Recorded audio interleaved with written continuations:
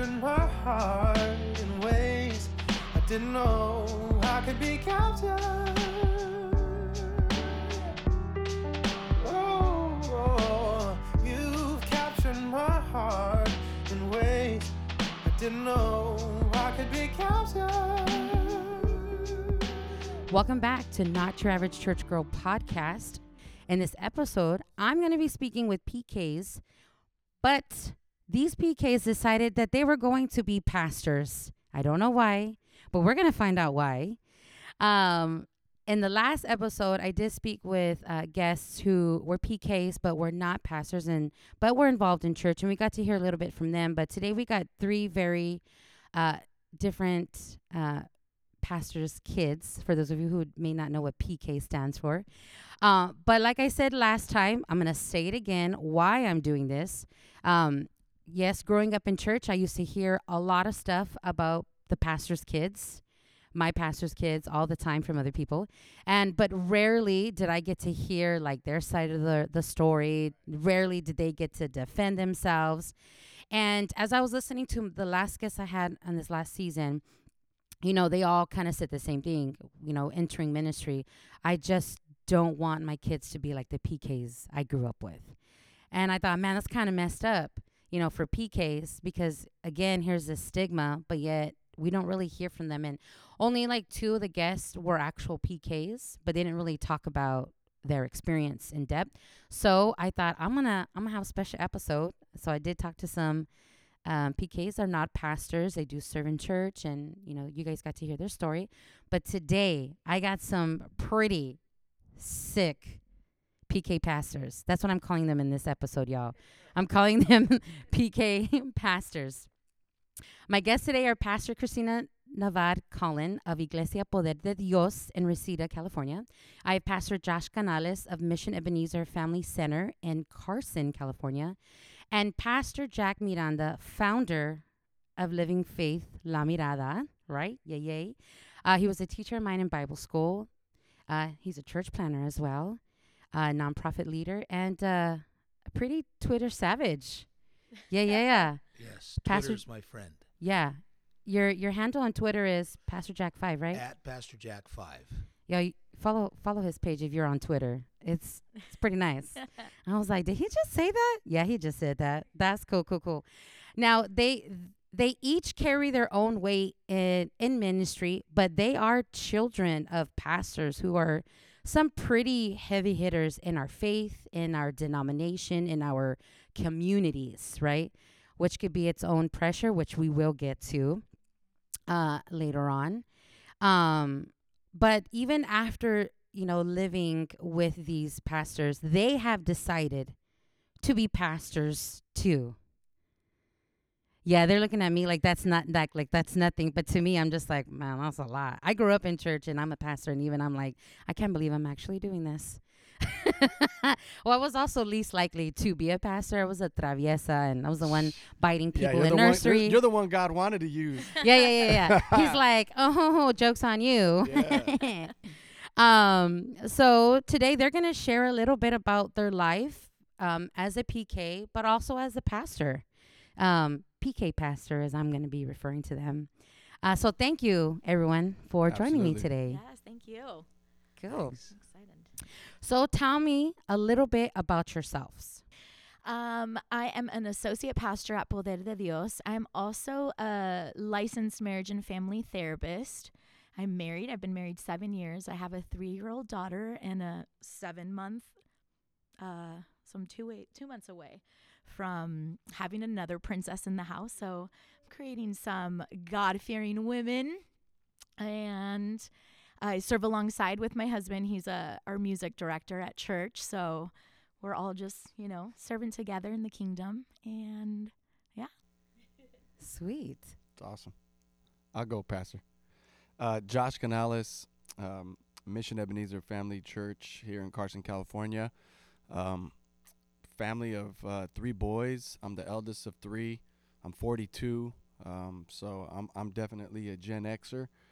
And married for 18 years, got 3 awesome kids, 2 boys and a girl. And went to University of Florida, graduated though from UCLA with a degree in history, and then I got my master's of divinity at Fuller. Doing that by part time for 8 years. I mean, it was way too long. But when you're married, you got kids, and you're already full time in ministry. You got to get it. You got to get it done some way, somehow. But just stoked to serve. Yeah, here in the local church.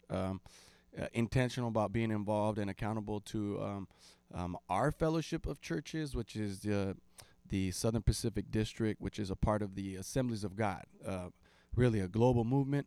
And so proud to be a part of that, the Spanish language regions, and love my heritage, my legacy. But I think first and foremost, my heart has always been towards just people who love Jesus, and not my Latino culture, although I'm proud of it. Yeah. But my wife's African American. She comes from Nigerian descent, and so our 3 kids definitely look like the United Nations. So yeah. So they came out Puerto Rican. Mexican American and Nigerian. That's what you get. Yeah. You get you Nice. get Puerto Ricans and a whole lot of screaming. So yeah, that's just a little bit about me. All right. Yeah. So thanks, Araceli, for having us on. That's good. Yeah.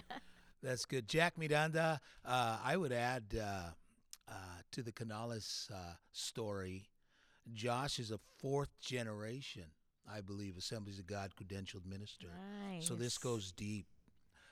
From his mother's side, from my mom's side, my mom's a pastor's kid. My wife is a pastor's kid. And let me clarify, because I feel honored to be amongst pastors' kids here. But there's a difference, and we can get into it later, but there's a difference between a pastor's kid and a preacher's kid. Different pressures, and I didn't experience the pressure that my own kids may have felt. I was a preacher's kid, so kind of a free agent. Yeah. I didn't have the same eyes on me that they would have on them. And, That's a good point, Pastor. But I'm a third generation ordained minister with the Assemblies of God, and it's good to share the space with a female, 2 female pastors. I get a kick out of reading our Twitter line.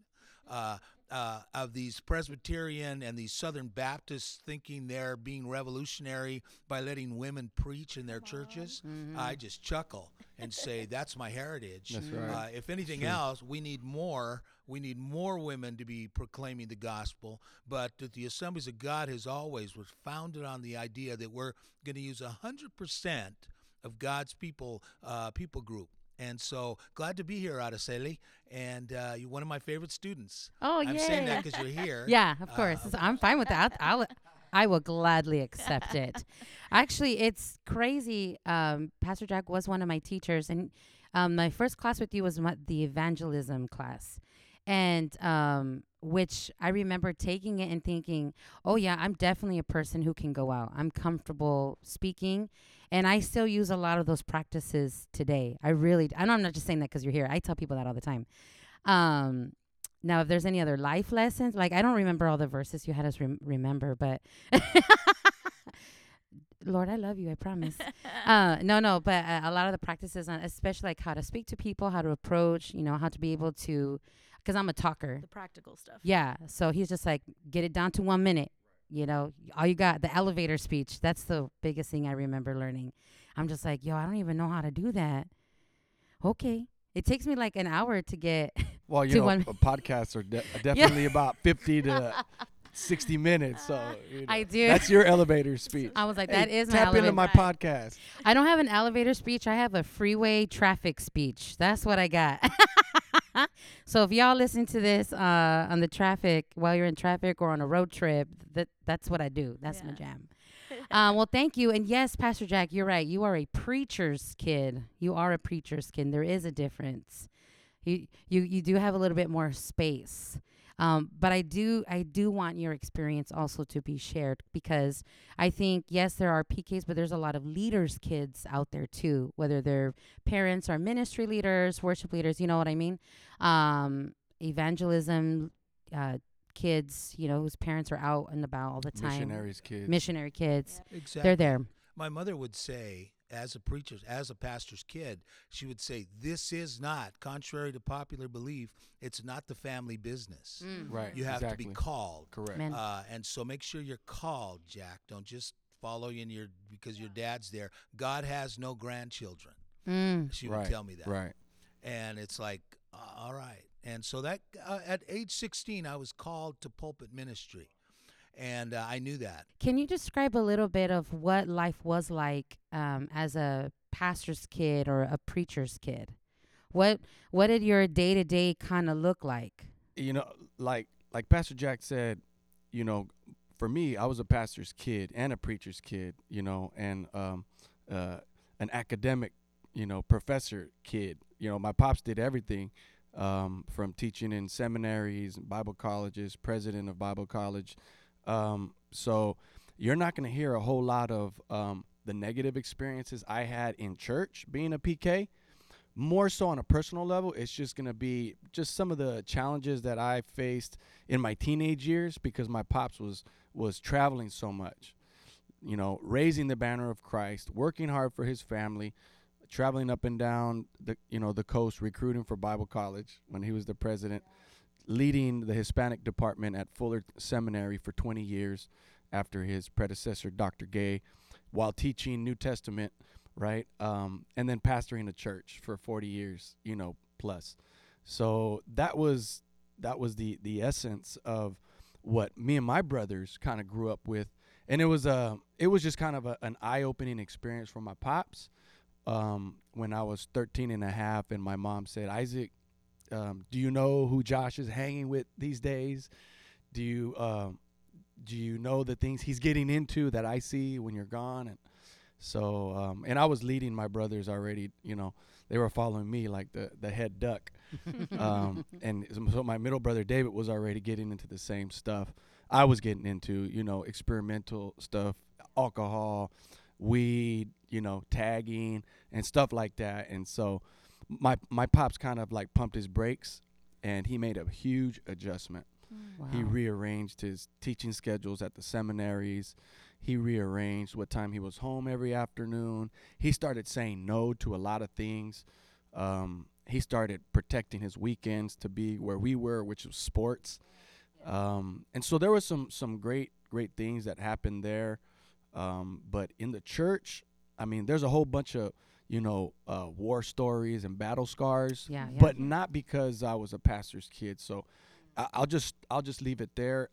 It was a pretty good experience as a pastor's kid because my dad, if y'all don't know my pops, you know, he's the gangsta pastor. Yeah. So he didn't care about what people at church was saying Yeah, or right. you know, his job was I'm going to protect my cubs, you know. And so maybe my dad took on a lot of that we never felt, never saw, never heard. But there were other things that Pop said, you know, he always put the Canales family before church ministry. He had that figured out by the time he pastored. That's Because awesome. my grandfather was the opposite. He was, the work of God was the first and the Yeah. foremost above everything. Wow. Above wife, above kids, above, you know, everything. Right. And so Pops and his generation, you know, they had some things figured out for us. And my dad and my mom, Rita, who's also an ordained pastor within our district, I think Pastor Jack, he had a lot to do with helping my mom on ramp and on board in that process after 35 years of just, you know, being a first lady and being a part of a church when she said God's called her to ministry. And so thanks, Pastor. Much props. He's always been a proponent for the Always. good, Yes. And so but mostly good. Yeah. Mostly good. And we'll save the other stuff for later. Yeah. That's awesome. So I have we don't come from a pastoral generational family. So both of my parents just had these radical encounters with Christ and were all in really from the beginning. Yeah. So Tina's mom, Pastor Tina's mom, was actually on one of our episodes. What's it like being a co-pastor? Yeah. And she shares a little bit about what it's like. So I'm like really interested to hear Yeah. so go ahead. I just want to throw that in Yeah. real quick. Okay. So my mom is Pastora Lupita Navar. She just has such a heart for women and mentoring women, and she's been side by side with my dad, but they didn't come from backgrounds of, AG or even Pentecostal movements. They both just had radical encounters with Christ, and we're like, what does this look like? We're all in, whatever that is. My brother is 9 years older than me, so we definitely have these different stories of he got to see, and I believe that there's a very big difference between being a church planter and getting passed a baton in a church where, it's been running and it's been going. And so my parents were just sponges. They were being mentored by the fathers of these pastors, where, Pastor Jesse Miranda was there teaching them, training them, showing them, and Brother Canales as well, where they were just, my parents were these sponges because they didn't know what this looked like. And so they had, giants in the faith that were training them and teaching them and showing them this is what it looks like. So we started in our garage. We would just gather on Sundays in our garage, and little by little went to renting, and from renting, buying property from a Lutheran church that was built in the 40s. Properties. Properties, yeah. We're going down the block. And so God has been good and faithful, but they've just been like open sponges to figuring out what that looked like, and being able to learn from others and figure out our church's DNA. Like, what do we stand for, and what is this all about, and how do we expand the kingdom, and how do we, so for us, it was, that balance wasn't there. We didn't know what it looked like. It's like I sat through board meetings, and praying that another kid would come so that I had somebody to play with. And, it's not like we had iPads or cell phones where I could play. It was like, man, I hope there's another kid that goes tonight. Like, please go to the board meeting just because you wanted somebody to hang out with. And, for my brother as well, even though he was older, he got to he was in his teens and I was still a kid. So, the balance wasn't always there. That was something that we've figured out within the last couple of years.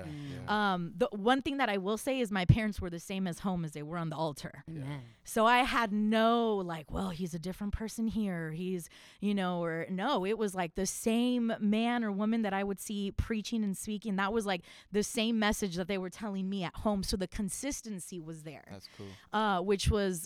Which was something that always okay, this is real. The gospel is real. Like the Jesus in them is real, because I'm seeing the same person and the same message lived out, not only, preached, but lived out.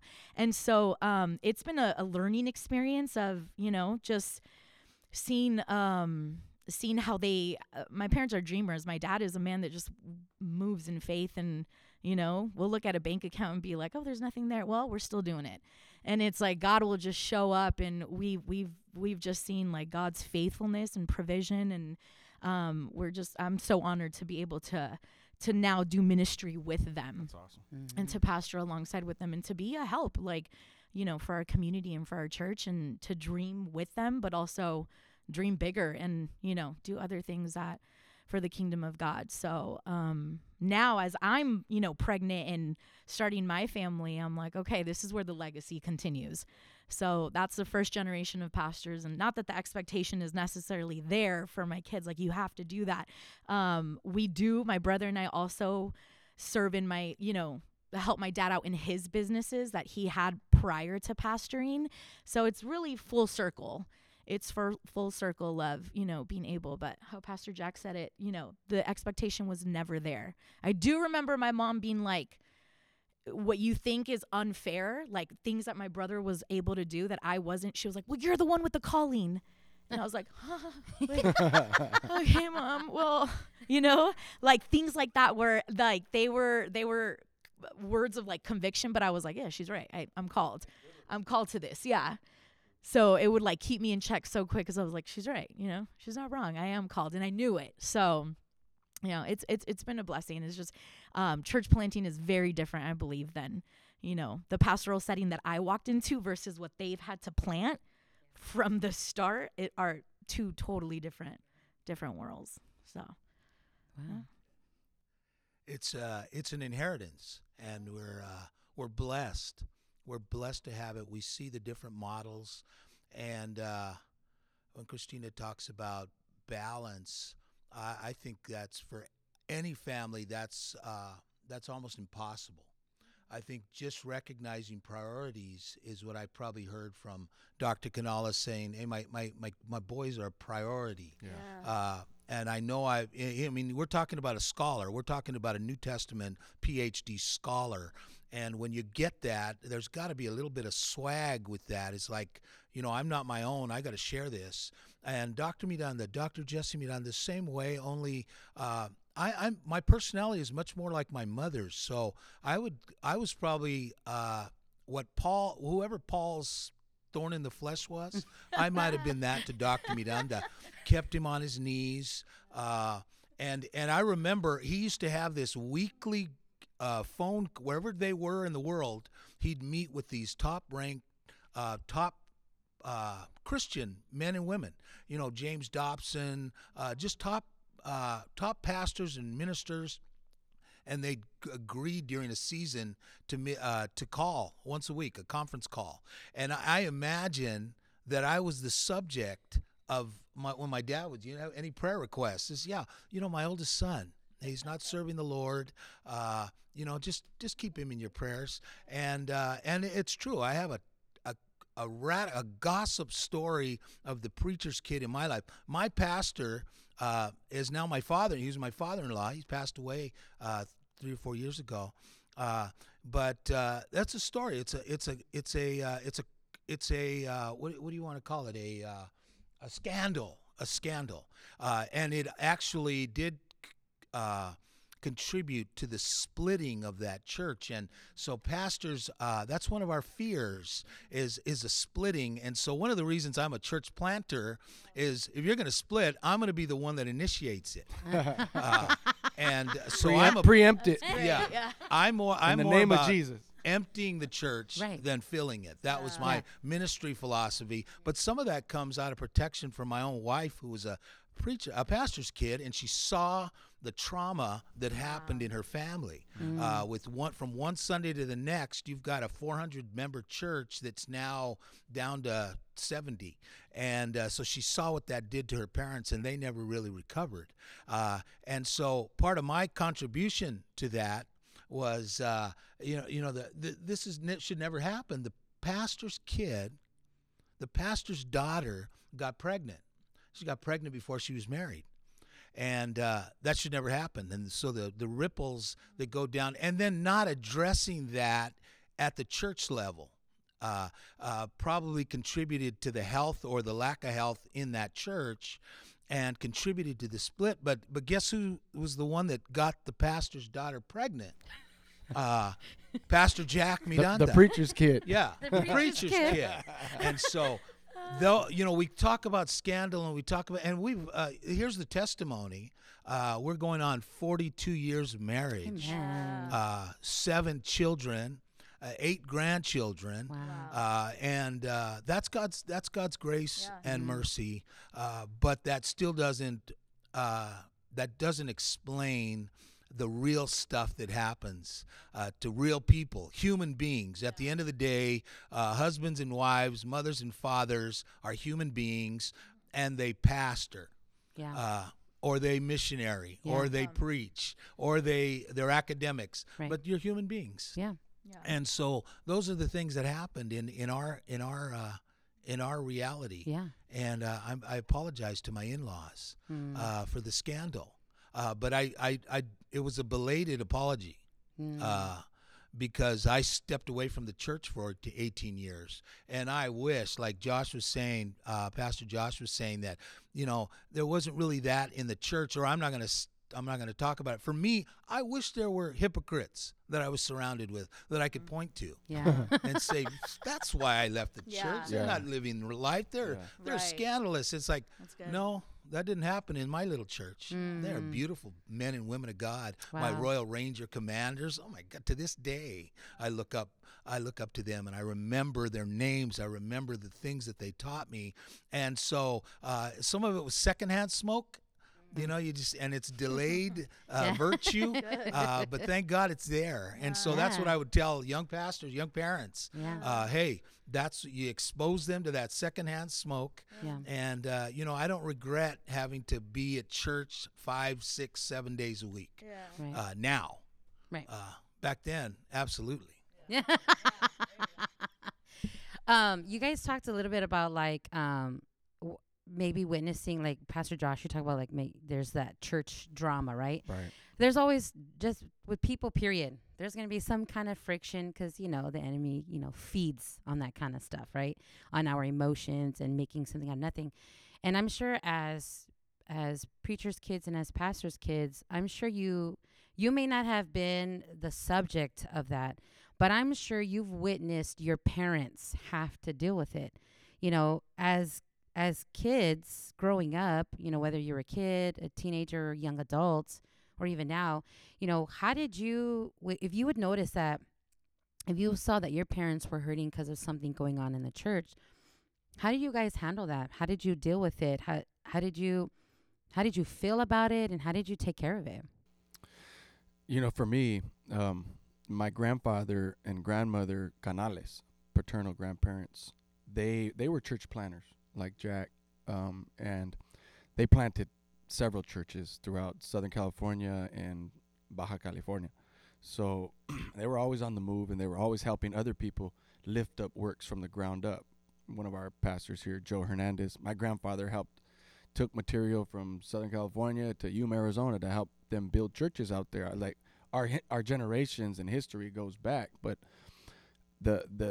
to your question, when I think of the challenge that pastors go through, a lot of that hurt and a lot of that pain, my grandparents felt because they went through a church split at a church here in Los Angeles. I won't say the name. Right. No, it's fine. They went through a church split and they left because they didn't want the church to fall apart, and they left. And they were not going to pastor anymore. But when they relocated to the projects of Harbor City and they were poor, and my grandmother looked at my grandfather and just said, "Miguel, we're pastors. We can't do this. We're supposed to be, you know, doing the Lord's work." And so that was Mission Ebenezer, that next church, and so a lot of the hurt and pain that they experienced and went through, I would have to say this: my pops, Dr. Canales, he developed some pretty thick skin, and I knew that I believe that when he was called, there was something related to vindication in his mindset and his spirit that was going to protect himself and his own from experiencing the depth of the pain that my grandparents, that brokenness. You love the sheep, and then when the sheep bite you, you know, and not to say that they're innocent and never make mistakes. We all make mistakes, right, Pastor? We've all made mistakes. We've hurt people too. We've hurt the sheep sometimes, intentionally, unintentionally, as pastors. But my pops, I think he had committed in his own mind and in his own heart that he was going to go at this thing very, very differently, so as to not experience that same type of hurt, that same type of challenge that he experienced and saw his parents go through. Right. So I'm on this side of that. Yeah. Probably a lot of why I'm called to ministry is by what I saw in my dad and the way he operated in ministry in a professional way and in a terms of a template. Man, he was amazing. He's an amazing pastor. He could write a book on it, right? And he lived it. My mom, she comes from ministry, 5 generations, missionaries, pastors, teachers, preachers, you name it. But it was her heart to serve people that I think kind of filled in the gaps there, where that's why they were just a perfect combination. And so when I look back at God's calling on my life, you know, I saw a lot. I heard a lot. When I started to be able to understand Spanish, I was able to pick up on a lot of those, what was going on. But I think it was my mom's servant heart. Pastor, I'm like you. I'm more like my mom than my dad. But a lot of my learned traits is from my pops. I learned how to be a certain way that is needed sometimes, but just naturally and innate. I'm a missionary like my mom. I'm just a softie on the inside, and so I think that's where the calling really just kind of, for me, just it's become just so natural that when God called, for me it was like, okay, Lord, yes, I'm here. Whatever you need me or wherever you want me, Lord, I'm here. And I love my parents for it. I don't look back at my parents or my dad or this or anything and say, they did this or they should have did that. And, that we save that for family talk and say that for family talk and stuff like that. But when just the example that they gave us, like in ministry, it was a blessing. Not perfect, but it was a blessing. For me, I think, man, as a child, I think I was protected often. So I saw the tears, that were shed, when they were hurt, or rumors that were spread, but I didn't understand too much of it, or I was like protected from it. And so I think there was always like a level of just wanting to make sure I hadn't been hurt personally.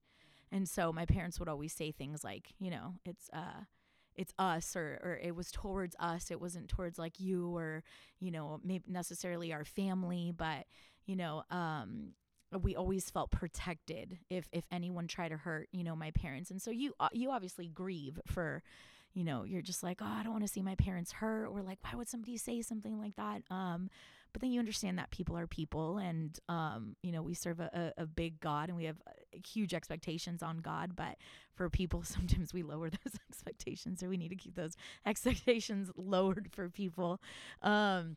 And so for me, it was like there was a constant like shield of protection within our home to make sure that nobody could or would hurt us, either with their words, or even my parents were very careful with, even letting people stay in our home. And so they'd provide other avenues for pastors or missionaries to stay. And it's not that they didn't want to open their home. It was that we got to make sure, like, our kids are okay, and that we're not taking away, from their safety and their safe place. And so they put these protective measures wherever they could to make sure that as a family, we weren't affected. But, even in the financial hits, we would have conversations at the table like, okay, are we all moving, should we all move into, a small apartment, and are we going to continue to do this for the Lord? And so they always made my brother and I participants of these big decisions when needed. And so it was like a layer of safety and protection, but it was also like, you guys are involved in this too, and how is this going to affect you? Which we really appreciated. I really appreciated, because I was able to know when huge changes, were coming our way. And so we weren't blindsided by ministry, or like, oh, we got a new building project, we might have to cut back on this. And it was like,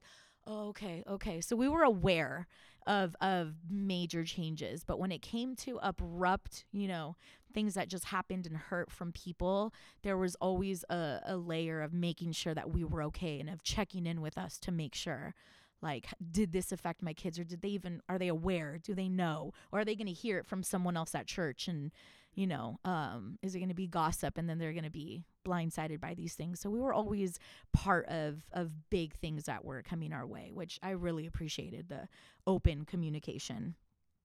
So that's dang. That's awesome. That was big. Yeah, it was big. It was big from both of our parents, like knowing that without them having to experience this from, grandparents, or even the warning, they knew this isn't the easiest thing. So let's make sure our kids are okay. Now, remind me what the name of this podcast is. Not Your Average Church Girls. There's a whole generation maybe As we know, those of us who study the institution we call the church, the Christian church, we're talking about this people group that is leaving the church. They're even called nuns, not Catholic, not N-U-N-S, nuns. Like I don't have any affiliation. And some of that comes from the damage of the church itself. And one of the things I learned from my dad, the preacher, was we've been fixated for too long on sin management. And that's what we do, and so the pastor's kids were the poster children for that's not what you do. And I bet they could say, and I can testify, that my father never used me as an illustration, either good or bad.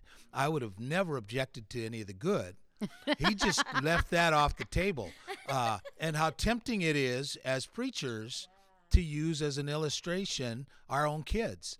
And so those are important things to recognize. And what I would say now, at 63 years old, as a preacher, not so much a pastor anymore. I retired almost 3 years ago. And my childhood friend, Steve Camarillo, we grew up on the Latin American Bible Institute campus together. Both fathers were professors.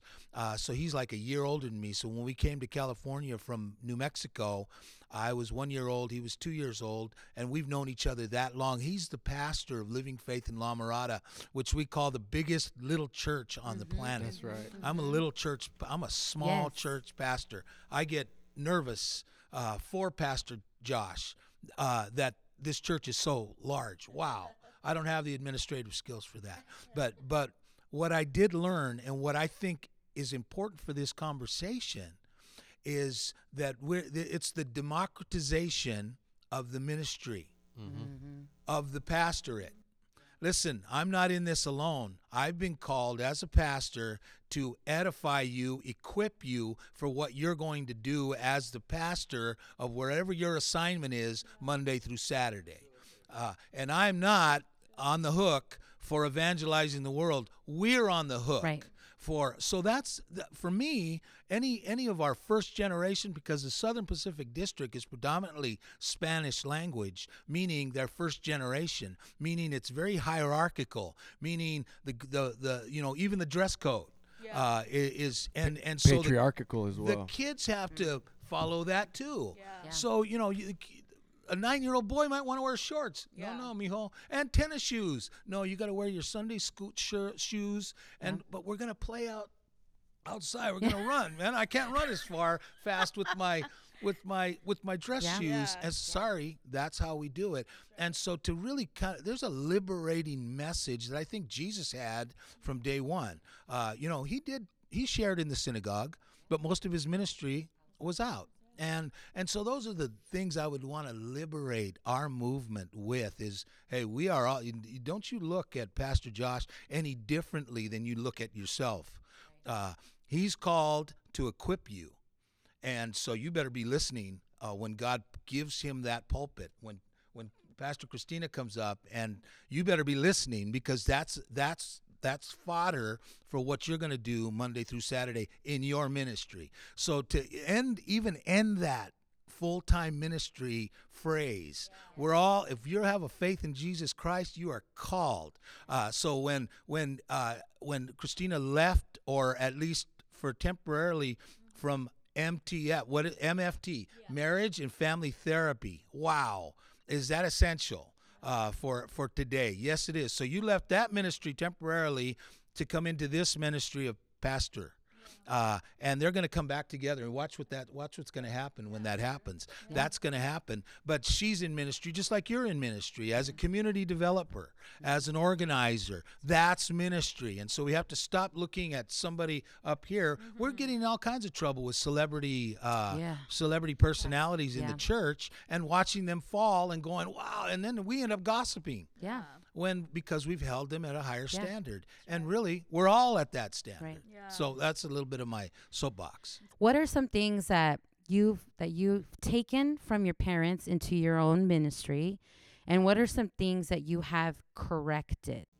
I think for me, two things come to mind when I think of that balance, learning from my parents, and then or building on some of the healthier things that were in place. So let me start with church ministry. We're going through the process, third generation pastor. We've had 2 pastors in 60 years, and now I'm the 3rd one. And like Pastor said, it's not the family business, but it was a legacy and an spiritual inheritance that the Lord had on my life. So what's my job? What's my role? My role is to not to completely professionalize ministry, but to be intentional about the structure of healthy ministry for healthy pastors. We've gone through some pretty heavy stuff at the church with, leaders and folks in our church. And so what my job is to, how can we intentionally create some healthy ways of doing ministry? So I've implemented mandatory days off for our pastors. I've implemented lots of structure and policy in place, protocols in place that sometimes people look at me sideways like, well, this was like mom and pop church. I was like, yeah, this is a very large mom and pop church that needs a little bit of more accountability and structure and ability to us do full-time ministry better. And so that's what we're going through as a church, and it's a healthy thing because, like Pastor Jack said, I'm giving the ministry away. I'm a facilitator. You can call me Facilitator Josh Canales. You don't have to call me pastor.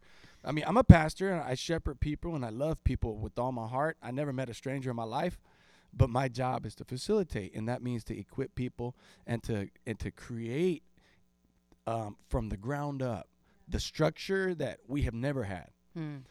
Because our church grew and because, Pops had a great idea of how to grow our church and administrate and lead and stuff like that. But we're just putting some bones and some meat on doing ministry. Like, hey, if I have a conversation with the pastors, hey, bro, Josh, I'm going to be out for this weekend. Praise God. Where you guys going? Anniversary weekend. Yeah. Hey, handle your biz, make sure everything's in order. We'll see you on the other side, bro. Yeah. Tell your wife we said hello, we love her.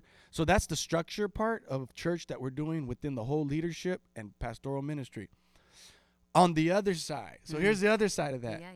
The reason why all that has to take place is because I was raised in a culture of you can't allow anybody to work harder than you.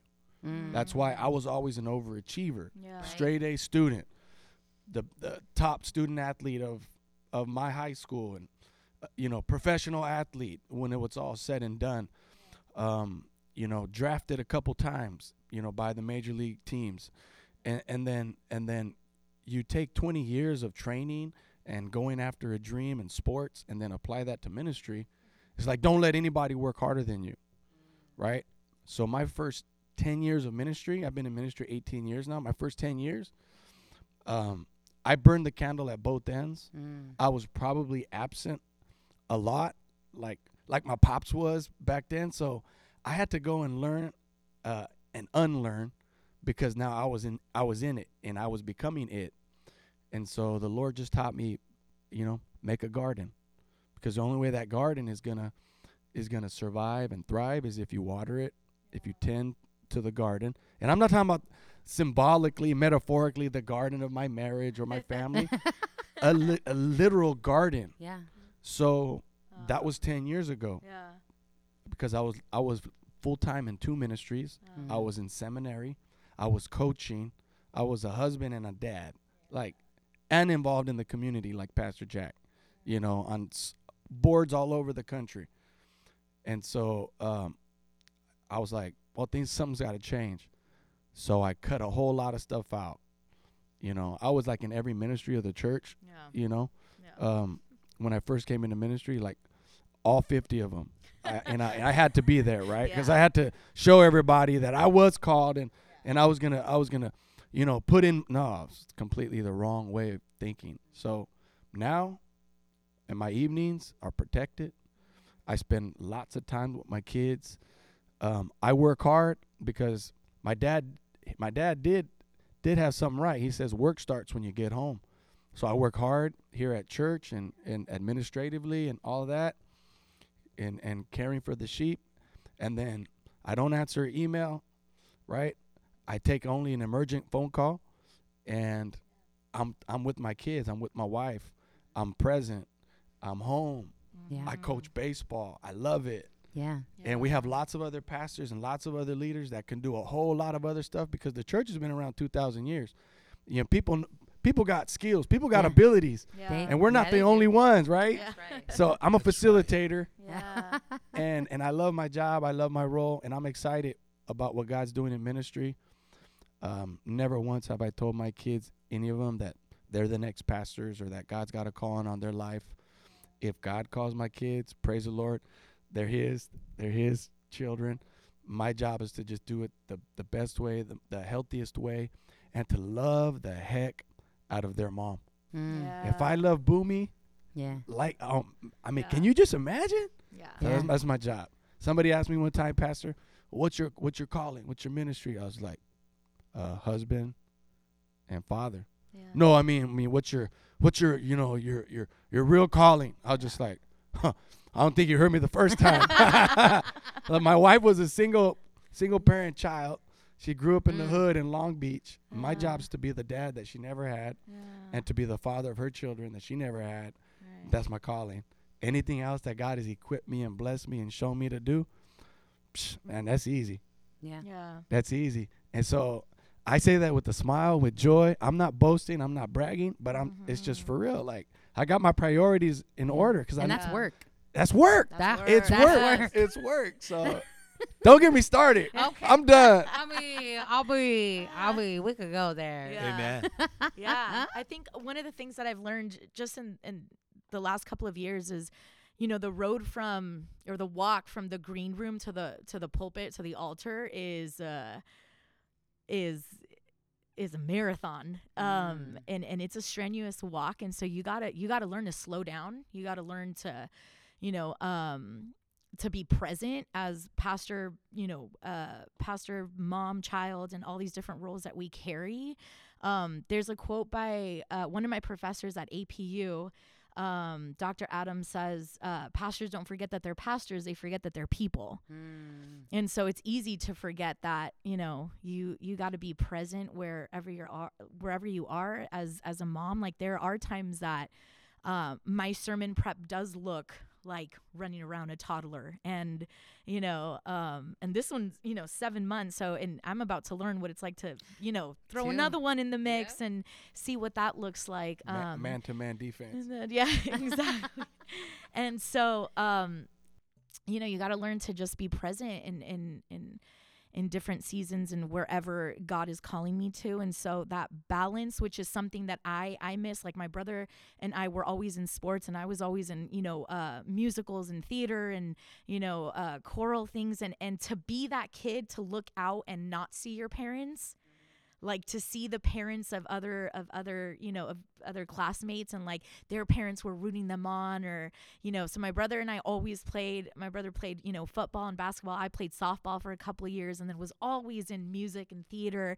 And mom and dad, either at a cell group, at a board meeting, at a service, or things like that, they didn't know how important those things were to us.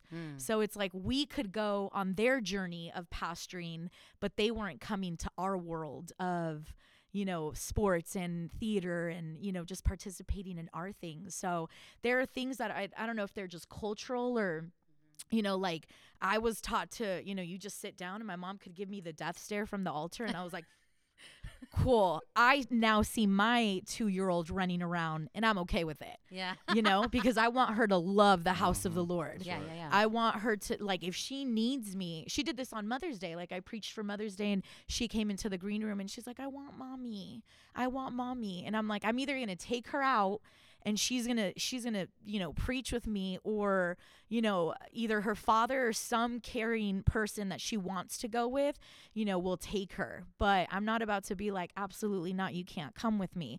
So I'm like, she needs me. Yeah. And I need to be present. So even in that green room, I'm like handing her, you know, toys and a candy, and I'm like, I'll be right back. Mommy's gonna be so fast. I'll be so quick. That's what You Jesus know? said. Let all Yeah. the little children come unto me. Yeah. Last time I checked, he was preaching. Exactly. Exactly. Yeah. 100%. So I'll see her. She'll come up, on the altar during worship practice, and, if her dad's, playing, and it's like, we're okay with that. But for my generation, that was like, you sit down, Know or your like place. be quiet, know your place. Know your Yeah. place. Yeah. And a death stare was good enough for me. Done. A death stare is not going to work for my daughter. She's a Mommy, what's natural wrong born with your leader. face? Yeah. She's just Why like, does it look like yeah. that? She's like, I'm okay. And she'll just like run and do her thing. So I want her to love, I want her to love Jesus. I want her to love the house of the Lord. Yeah. Not necessarily the ministry and everything that we do, but just to fall in love with Jesus. And that'll leave her, fulfilled and satisfied. So I like make sure that she participates in everything that we do. And as changes, now there's a generation of young people that are having kids, and we don't want that to be the reason why they don't serve. So let's cater to the fact that we need childcare. Like we have a conference this Saturday. We need childcare. Cool. We're having childcare because, you got to do what you got to do. Whereas before, I feel like there was just this gap of, your kids are here and they got to behave and they got to be dressed well and they got to be in their Sunday best. And now it's like, come on, this generation, you can't just say something. This generation's like, why? Well, who? They want all these questions answered. And so I'm just learning that in that road from, the green room to the pulpit to the counseling office to whatever, to feeding the community to whatever that looks like. It's like, she's 2 years old. So come along rather than separating and, trying to differentiate like the two. It's like, we're all doing this together. And as she gets older, I'm going to be attentive to what she needs. So if she's in a musical, I'm there, front row, you got it. And so that balance of putting away your phone and another leader can handle this, or is it really an emergency? Or I can reply to these emails, tomorrow. Like Monday is my day off, so I am 100% present at the park or, running around somewhere or drawing dinosaurs outside on the, whatever she needs. And I think that that's super important because sometimes I can cater to the needs of our congregation and I know what they need, but my daughter just needs me present. And so she needs my time, my attention. And so just learning to slow down, self-care, and remember that you're a pastor, but you got to remember you're a person first and foremost. So my senior pastor says your first ministry is your home. Yeah. Before anything. 100%. And I love seeing that. And some people will get offended at when you have boundaries and you're like, why not? Why should you do that? Yeah. Again, it's about, protecting your time. Right. Yes, you're protecting your family and you're creating that separation, but it's really to protect yourself, to, True. Protecting your mind, your health, as well. Oh, it's just good to hear that a generation talking like this. It's important. There was a generation that missed it and would have regrets, but you may never get an apology for those regrets. They'll say it in a different way, and it's not easy to talk that way. So it's good to hear. Priorities. Just your priorities. John Wooden, UCLA basketball coach, said the greatest thing I can do for my children is to love their mother. And so Josh nailed that. That's absolutely true. And that's where my strength. There's a lot of weaknesses, but my strength is in loving my wife. As far as ministry, as far as the ministry philosophy, I watch the show. I watch a lot of television that I probably shouldn't watch. Not the quantity of it, just the programming of it. Okay. I love that edgy, dark stuff. Yeah. And it's like, what are you? That has nothing to do with the gospel. And I love it. It's creative. Anyway, one of the shows has this key figure, and she's eating breakfast, and she's having pork chops and baked potato, and somebody walks in and says, "It's breakfast," and she says, "I hate eggs." Besides, who said? Like who said? Yeah. And that's how I approach ministry. Yeah. Who said you have to wear? Who said? Yeah. And so my wife was always kind of like, "Well, be careful." And this is the key for me. Two things to young pastors, young ministers, getting into the vocation of the church, ecclesial ministry. Please divide that. Everybody who has a faith in Jesus Christ is a minister of the gospel. Right. But ecclesial, when we want to be a facilitator, equipper, there's two types of pastors, in my humble opinion. I hope you're enjoying this conversation. I'm going to put a pause there for now. The rest of this will be aired next Thursday because there's still another hour to this conversation. Yes, that happened. So tune in next week to hear the rest of what Pastor Jack has to say and to hear the rest of the experiences from these wonderful pastors. You have a great week. And how could I ever leave? How could I ever leave?